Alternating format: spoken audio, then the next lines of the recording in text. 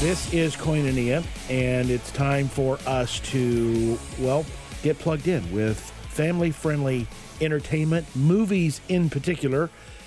And, Bobby, I think this is, 2018, if my math is correct, we're going into our 7th year here doing this. Technically, we didn't get the show started till July, but we're in the right year. And we still never met face to face, but I feel like you're one of my best friends. I know.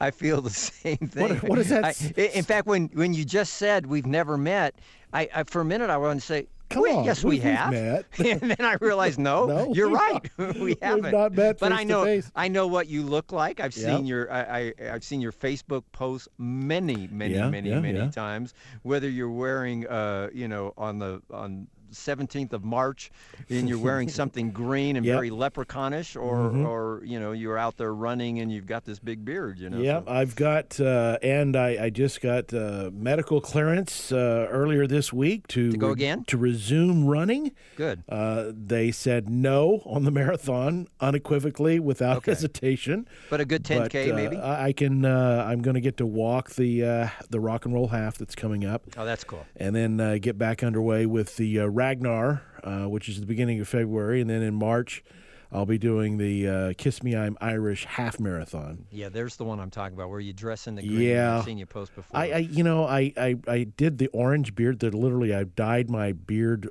cannonball orange the one year, and it's still kind of like the pinnacle, of dressing. Can I top this? Yeah. Yeah. No, so I just don't even try. In fact, and to do that, I have to start in November to get it there with any significance by March.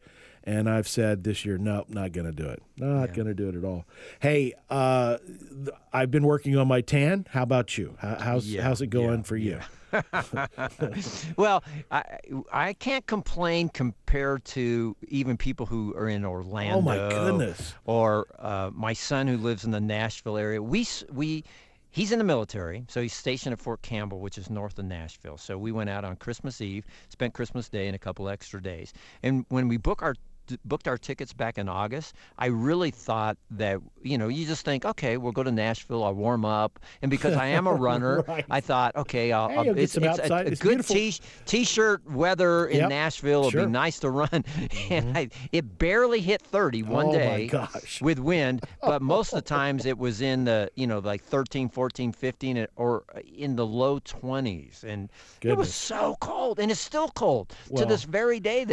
You watch the jet stream on the national map, and you see that it's brought all this cold air from Canada and from the North Pole, I guess, really, down into Charleston and Atlanta. They're literally having what do they call it? A cyclone bomb in the Northeast the last couple of days. I don't even bombogenesis. I don't even want to know what that is like. Hurricane-like winds and extreme cold. But I call it winter. I don't know. They have a fancy name, but it is January. I look at the calendar, and it is the Northeast. Yeah. I do not expect that they're going to be in the 70s very often. Right. I grew up in northeastern Oklahoma. I know cold. Yeah. I have no possibility of weathering that now. After near 30 years here in the Valley of the Sun, my blood is so thin, I can barely, the parka comes out at 50, right? I mean, it's correct, but it's a dry cold there in Colorado. We always say that. Well, we've got 40s, and by this weekend we should get 50s, and for us that's pretty good. I know I'm jealous with your 70s. It's funny. I've been working out, watching the TV, and they have done the Phoenix weather like 2 days in a row, and I'm like, we don't live in Phoenix. We don't care about Phoenix. We don't want to know. Yeah, exactly. Yeah, absolutely. just don't. Unless you're coming for the Rock and Roll Marathon, which is next weekend. Okay. It's one of the most popular because of the fact that every corner there's a rock and roll band. And you know what? I'm telling you, it's going to be so crowded this year because people are going, you know what? We could go to Phoenix and do a run. And they're going that sounds like a good excuse to me. I'm out of here. I've never run a day in my life, but 13 miles, no problem. That's right. I'm ready. Oh, my goodness. Okay, started off the new year with The Greatest Showman. Oh, my goodness. and took some friends. And I have to admit, might be jeopardizing my man card here, but I cried a couple of times. I mean, me full too. out cried, not just this little, teary thing. I was bawling a couple of times. That thing is so good. I didn't steer you wrong on that one. No. And in fact, my friends, I said, here, you have to know this. Bob Waliszewski, he doesn't have to pay for tickets.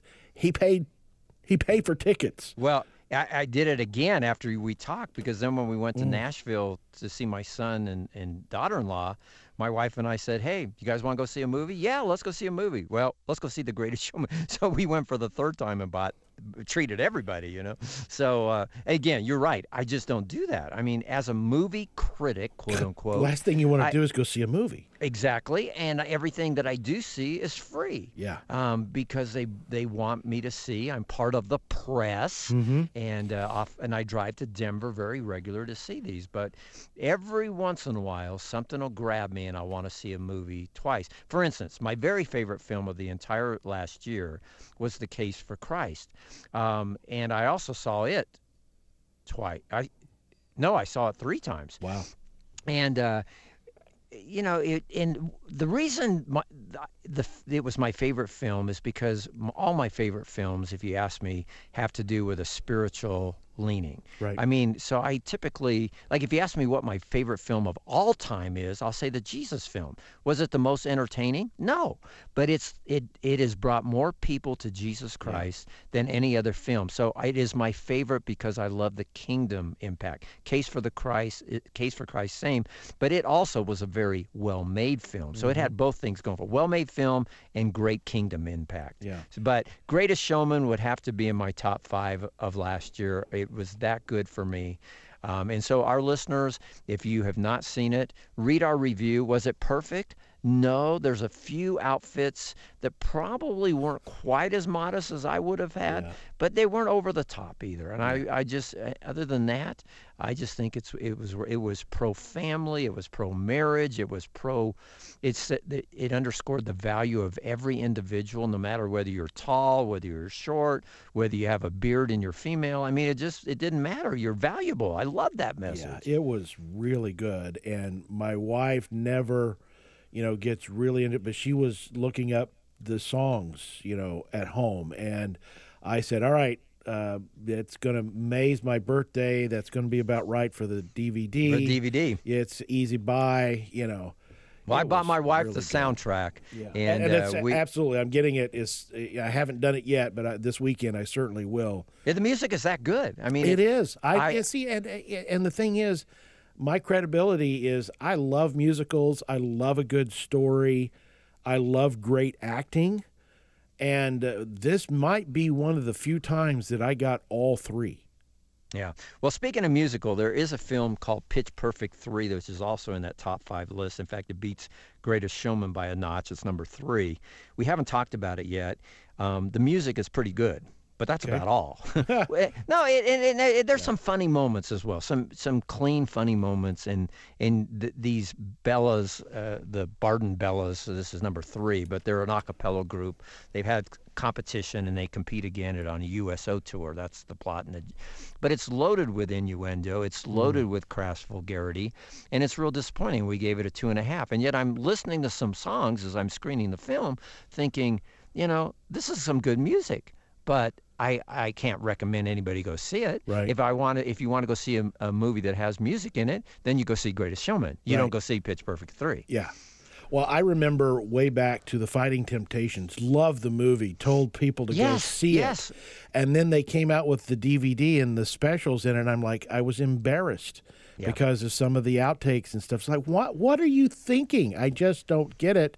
Well, and they called us and said, you guys are going to love this, being a ministry. And so I go in thinking, oh, wow, this is going to be real. And then I'm like, what are you talking about? Yeah, exactly. Did you not realize that we might have a little bit of an issue? So, anyways. Hey, one other film I want to highlight real quickly in closing. It also came out last year, but only in 9 theaters across the entire United States of America, and it will roll out more, and that is Meryl Streep and Tom Hanks, Steven Spielberg directed The Post.